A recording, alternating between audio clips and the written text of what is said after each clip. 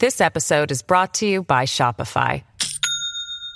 Do you have a point of sale system you can trust, or is it a real POS?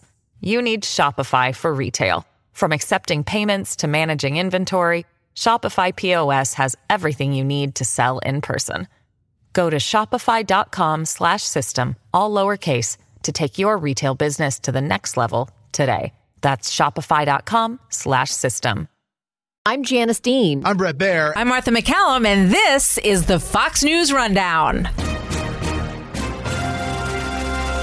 Friday, August 5th, 2022. I'm Jessica Rosenthal. The Federal Reserve has said solid jobs numbers should mean no recession.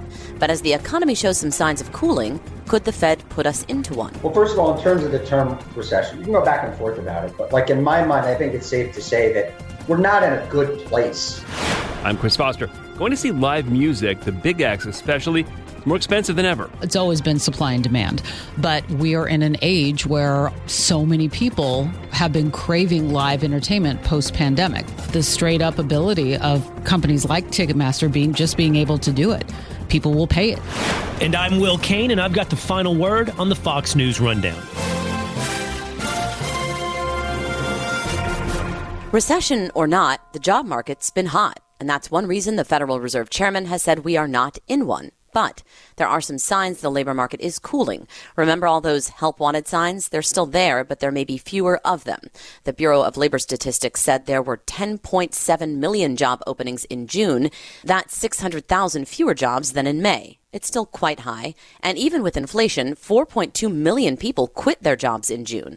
As we pay hundreds of extra dollars a month for gas and food, and the debate rages over whether or not we're in a recession, the Fed keeps hiking interest rates with no apparent plans to lay off using that tool. If you look at financial markets, some financial markets are indicating that they expect us to cut interest rates next year.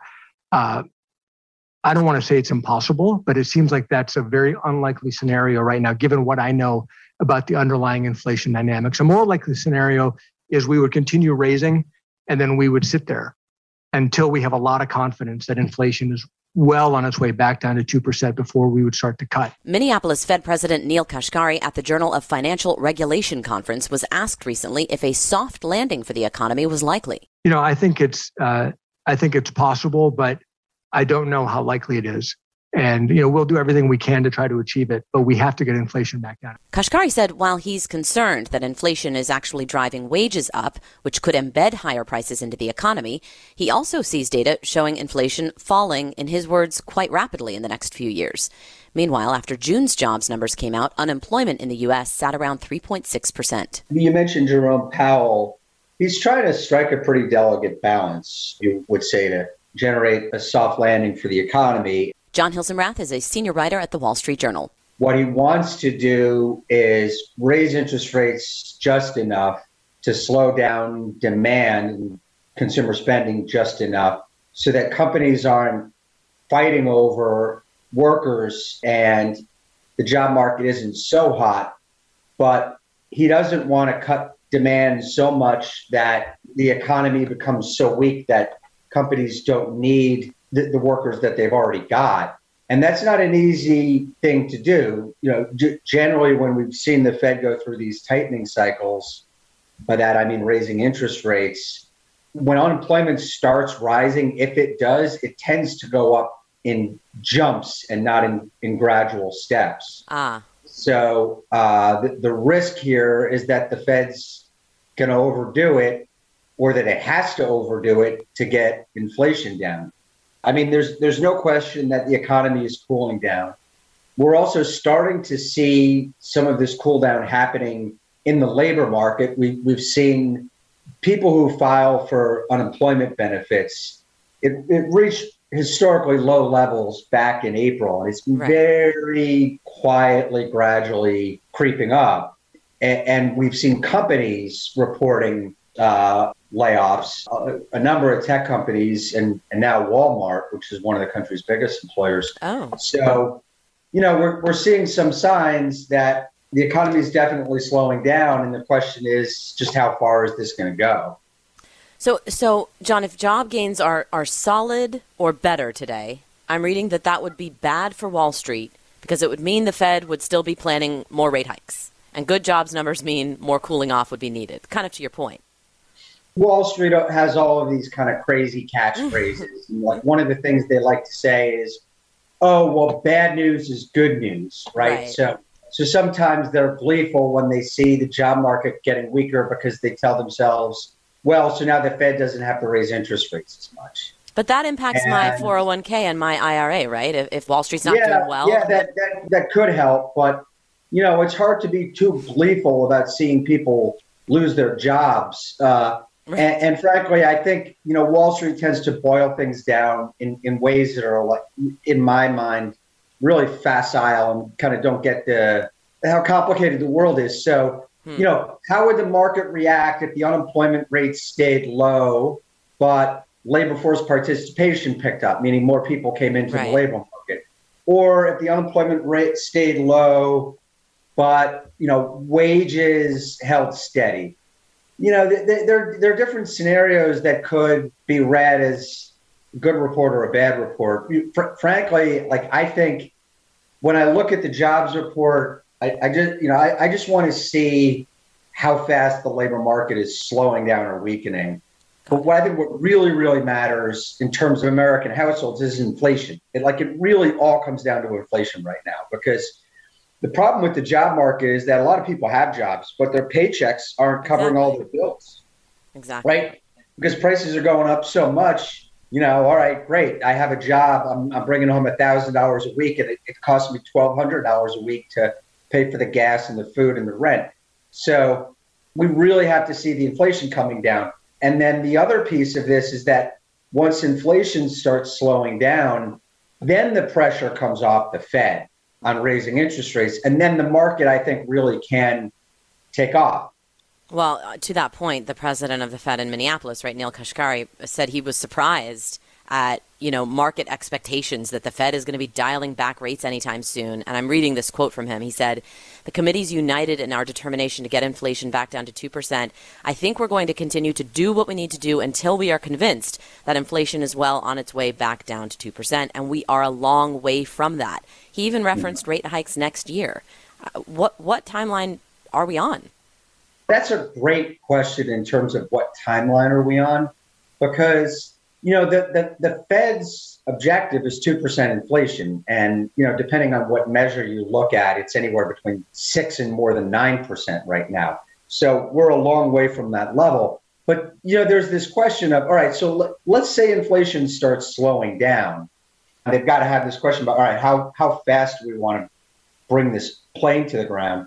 And then, the risk they run, and I think it's a really serious risk, is that they overdo it. That, they say, well, inflation isn't at 2% and we're just going to keep raising rates until they get there. And they might end up overshooting with rates too high in the same ways that they overshot with rates too low. So one of the problems right now is that the Fed's policies are kind of lurching back and forth to try to get back to some kind of equilibrium. Well, and to that point, though, John, is there a lag time, right? Like if they say, oh, whoa, we overdid it, and we see the consequences of that, if they immediately said, okay, at our next meeting, we're going to drop rates back down to, X, Y, and Z, does that correction happen relatively quickly? I mean, you're talking about this balancing act. There are all kinds of lags which make this a really hard thing to do. I don't envy Jay Powell. He doesn't have an easy job. And I think a lot of people chirping from the sideline chirp at him as if what he's doing is obvious or easy, but it's not. So the Fed has been raising interest rates in the last 6 months. It might be another 6 to 9 months before the full effects of those rates go into effect. There are also lags in how long it's taken companies to get their supply chains working again, 2 years after COVID. And there are lags in how long it takes the Fed to realize that a change is going on in the economy. And there are lags in how long it takes the Fed to change gears. One of the problems that they had after the pandemic was, we had a terrible crisis. They pushed interest rates to zero. They engaged all of these programs that they used after the financial crisis. But then it took them 6 to 9 months to turn their policy around because they had internal debates and they didn't want to confuse or surprise the markets. I think one of the lessons of the last couple of years is you don't want to be locked in to some policy that might prove to be out of date very quickly. Well, if we're not in a recession right now, I know last week was filled with a lot of debate over that, the technicalities, 2 consecutive quarters of negative growth. If we're not in one right now, after 4 rate hikes already and one probably coming in September, what's your sense? Will we be in one that does not require a debate? It will just be obvious. And what does that look like? Yeah. Well, first of all, in terms of the term recession, you can go back and forth about it. But like in my mind, I think it's safe to say that we're not in a good place. So, I think people can understand that. Like recession is this kind of technical word people debate about. But we're not in a good place. Inflation is too high and the economy is slowing down and the markets are volatile and it's hard to navigate. In terms of, is it going to be worse? Is it going to be something that everyone agrees is a recession with unemployment rising? I really think it all comes down to what happens to inflation over the next 8 to 10 weeks. And, this is an area where there are a lot of things that are out of the Fed's control. So, American multinationals, they built these global supply chains that were supposed to be so efficient and brought all these inexpensive goods to America. Well, they broke down during and after COVID. Are they going to fix them? Are these kind of Ivy League MBAs in these boardrooms and executive suites going to be able to fix the supply chains that they built and broke?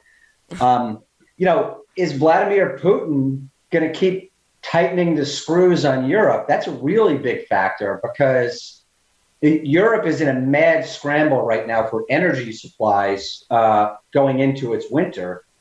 And if Putin keeps tightening those screws, then that could, and we've seen natural gas prices start to rise again.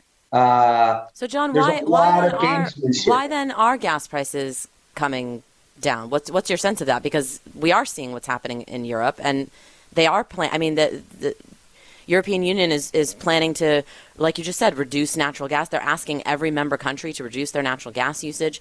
If we're heading into that, and we already know that's coming, we already know what the situation is, why are gas prices coming down? Well, like miracle of miracles, market forces are at work, and they're doing what they're supposed to do, right? So, in fact, the United States is pumping out and exporting more natural gas than it's ever done so before. Consumers are looking at high gasoline prices, and they've been cutting back on how much they travel. Higher interest rates and higher inflation has kind of led people to say, well, there could be a recession, so there's some pullback in demand. And all these things are like creating the kind of adjustments that are supposed to happen in a market-oriented economy. So energy prices have been coming down because supply outside of Russia is rising. Got it. And because demand is responding to the higher price. That's the way a market economy is supposed to work. All right. 8 to 10 weeks. I'll call you after Russia. Yeah, we'll talk some more. Yeah. All right. John Hilsenrath, thank you so much for your time. Thanks so much.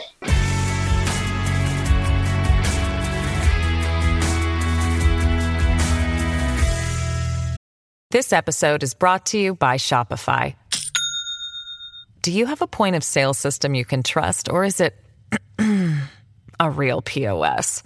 You need Shopify for retail. From accepting payments to managing inventory, Shopify POS has everything you need to sell in person. Go to shopify.com/system, all lowercase, to take your retail business to the next level today. That's shopify.com/system. This is Will Kane with your Fox News commentary coming up. Although he admits he's never done a hard day's work in his life and made up all those stories in his songs, Bruce Springsteen's considered a man of the people, a blue-collar hero.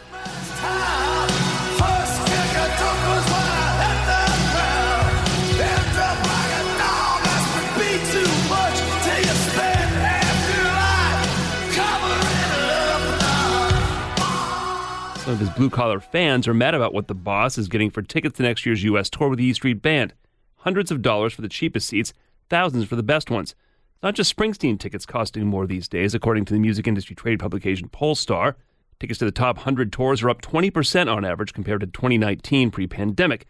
Part of it is face prices in real time fluctuating with demand. It's always been supply and demand, but we are in an age where so many people have been craving live entertainment post-pandemic. Laura Ingalls, the Fox News Channel senior correspondent based in New York. The straight up ability of companies like Ticketmaster being able to do it. People will pay it. They've learned that. And they, a lot of people say, oh, but the artists, the artists say, but we're about the fans and that's what we care about. But many people will argue that they are in on it in a sense of that they know what's happening.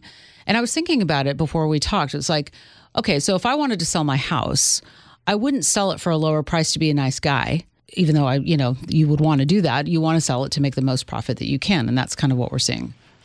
I mean, look, Bruce Springsteen, if he absolutely wanted to, not to pick on Bruce Springsteen, but that's why people are talking about this right now. He could say all tickets to all shows are $20 if he wanted to.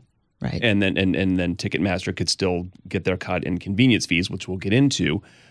So the artists are a little culpable, not that they shouldn't get everything to your point, not that they shouldn't get everything they can get. Right. Well, and then you've got people like Garth Brooks. I mean, Garth Brooks is one example who does what he can to bring the ticket price down for his fans and will sit in a location and play as many shows as possible to, until every seat, instead of it having be this massive sellout for one show or two, he'll stick around and do multiple shows so that the ticket price can go down. That's like kind of an oddball example, but a nice guy and great effort on his part. But it's just about the supply and demand, as we said. But when you go online, what's happening now with this, the whole thing is about dynamic pricing, right? We keep hearing about that. What does that mean? It's a fluctuating price. And it means when people log on and you go, oh, cool.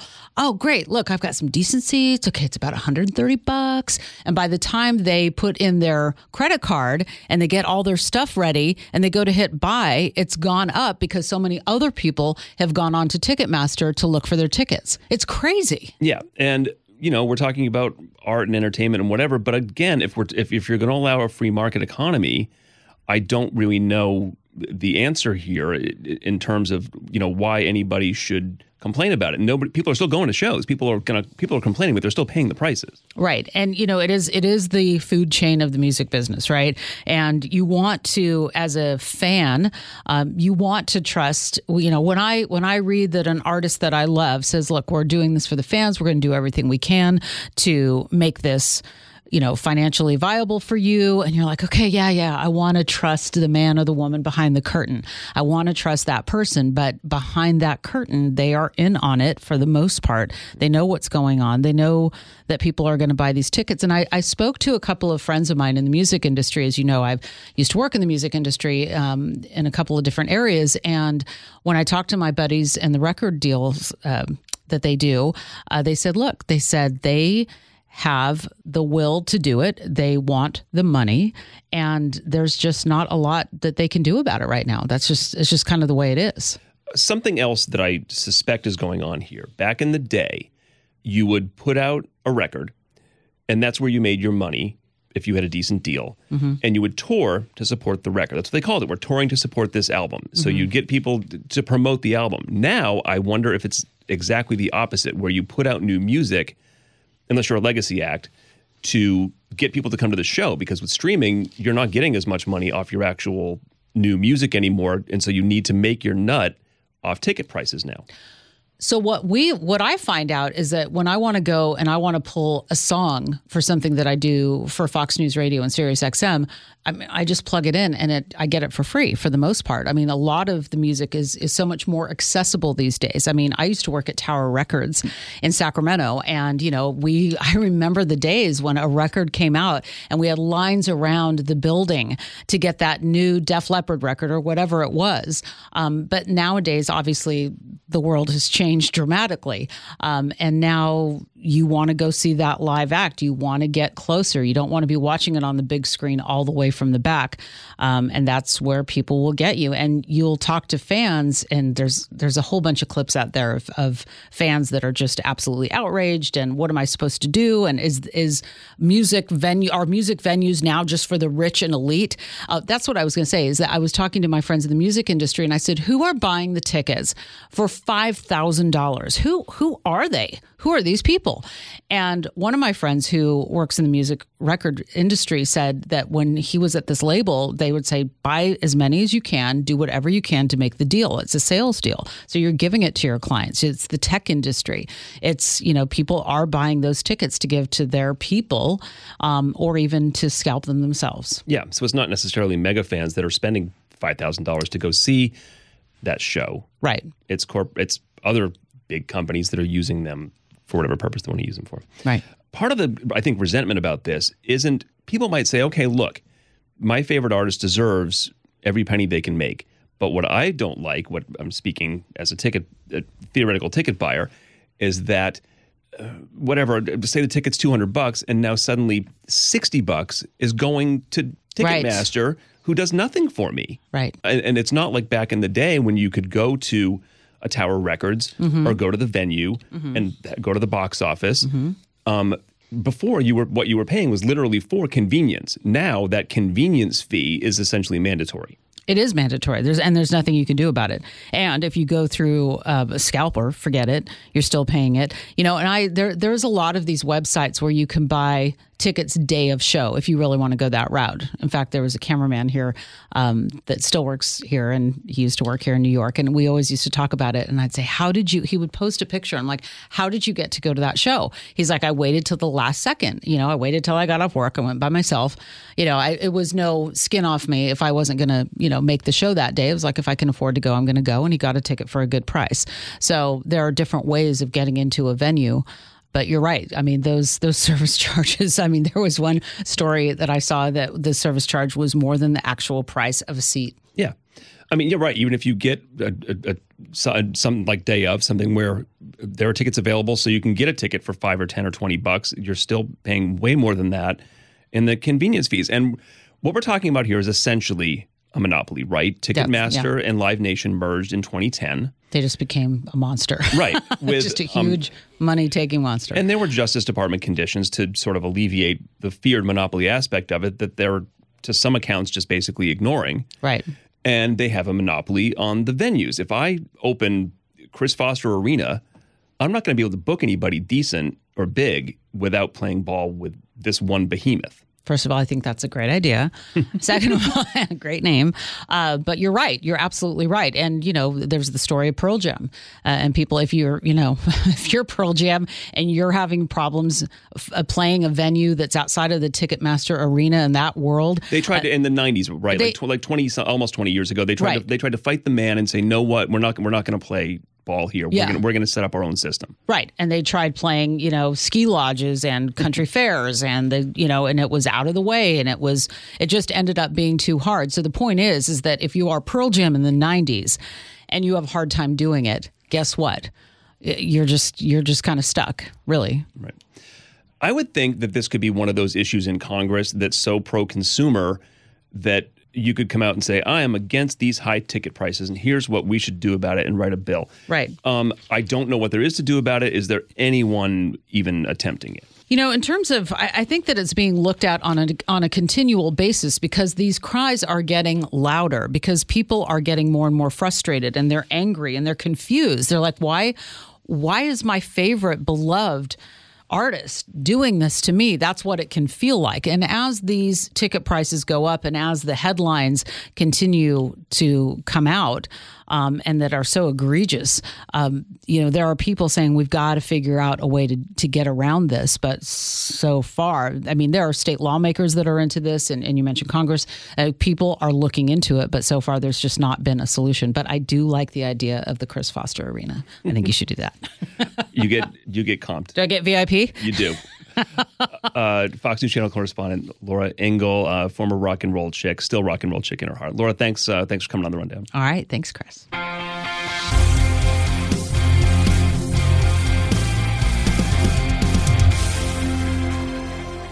From the Fox News Podcasts Network. Subscribe and listen to the Trey Gowdy Podcast. Former federal prosecutor and 4-term U.S. Congressman from South Carolina brings you a one-of-a-kind podcast. Subscribe and listen now by going to foxnewspodcasts.com. Subscribe to this podcast at foxnewspodcasts.com. And now, some good news with Tanya J. Powers.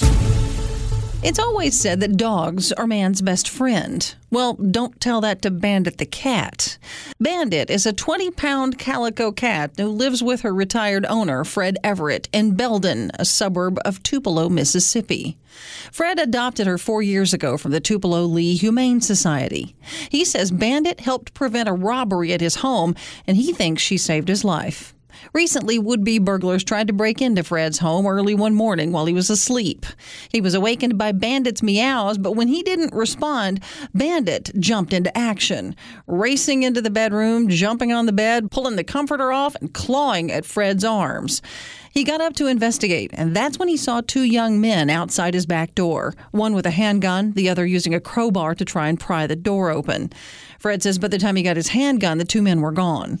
He told the Northeast Mississippi Daily Journal, "You hear of guard dogs? This is a guard cat."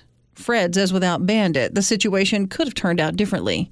He said, "It did not turn into a confrontational situation, thank goodness, but I think it's only because of the cat." Good looking out, Bandit. Tanya J. Powers, Fox News.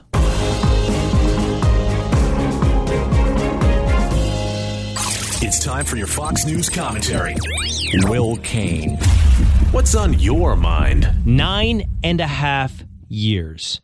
WNBA star Brittany Griner has been sentenced to 9.5 years on drug charges in Russia. Griner, not unlike many superstar athletes in the United States of America, in the past has had harsh words for the United States of America, knelt during the national anthem, and criticized our justice system. 9.5 years is obviously harsh for drug charges. When you are in another country, you need to obviously observe the laws of that country. But what this should also be is a moment to highlight, to show the way for the American athlete on the historical anomaly that is the American justice system.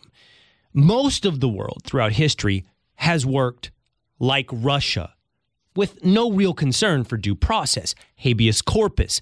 Most of the individual rights enshrined in the United States Constitution. No, the United States of America stands out as a historical anomaly, a global anomaly, not one that should be at the center of criticism for Brittany Griner and LeBron James, who said, as Griner was being detained in Russia, maybe she wouldn't want to come back to America because America didn't have her back.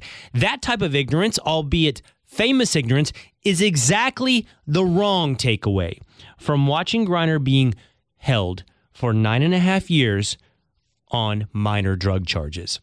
Maybe this is a moment for the American athlete to understand the unique jewel that is the American justice system. The only reason you're held long periods of time without due process in America is if you trespass on the United States Capitol on January 6th. Otherwise, this justice system is the envy of the world. For more of this, download, rate, review, and subscribe to the Will Kane Podcast at Apple, Spotify, or Fox News Podcast. You've been listening to the Fox News Rundown. Stay up to date by subscribing to this podcast at foxnewspodcasts.com. And for up-to-the-minute news, go to foxnews.com. Put the power of over 100 meteorologists and the worldwide resources of Fox in your hands with the Fox Weather Podcast. Precise, personal, powerful. Subscribe and listen now at foxnewspodcasts.com or wherever you get your podcasts. Hi, everybody. It's Brian Kilmeade. I want you to join me weekdays at 9 a.m. East as we break down the biggest stories of the day with some of the biggest newsmakers and, of course, what you think. Listen live or get the podcast now at BrianKilmeadeShow.com.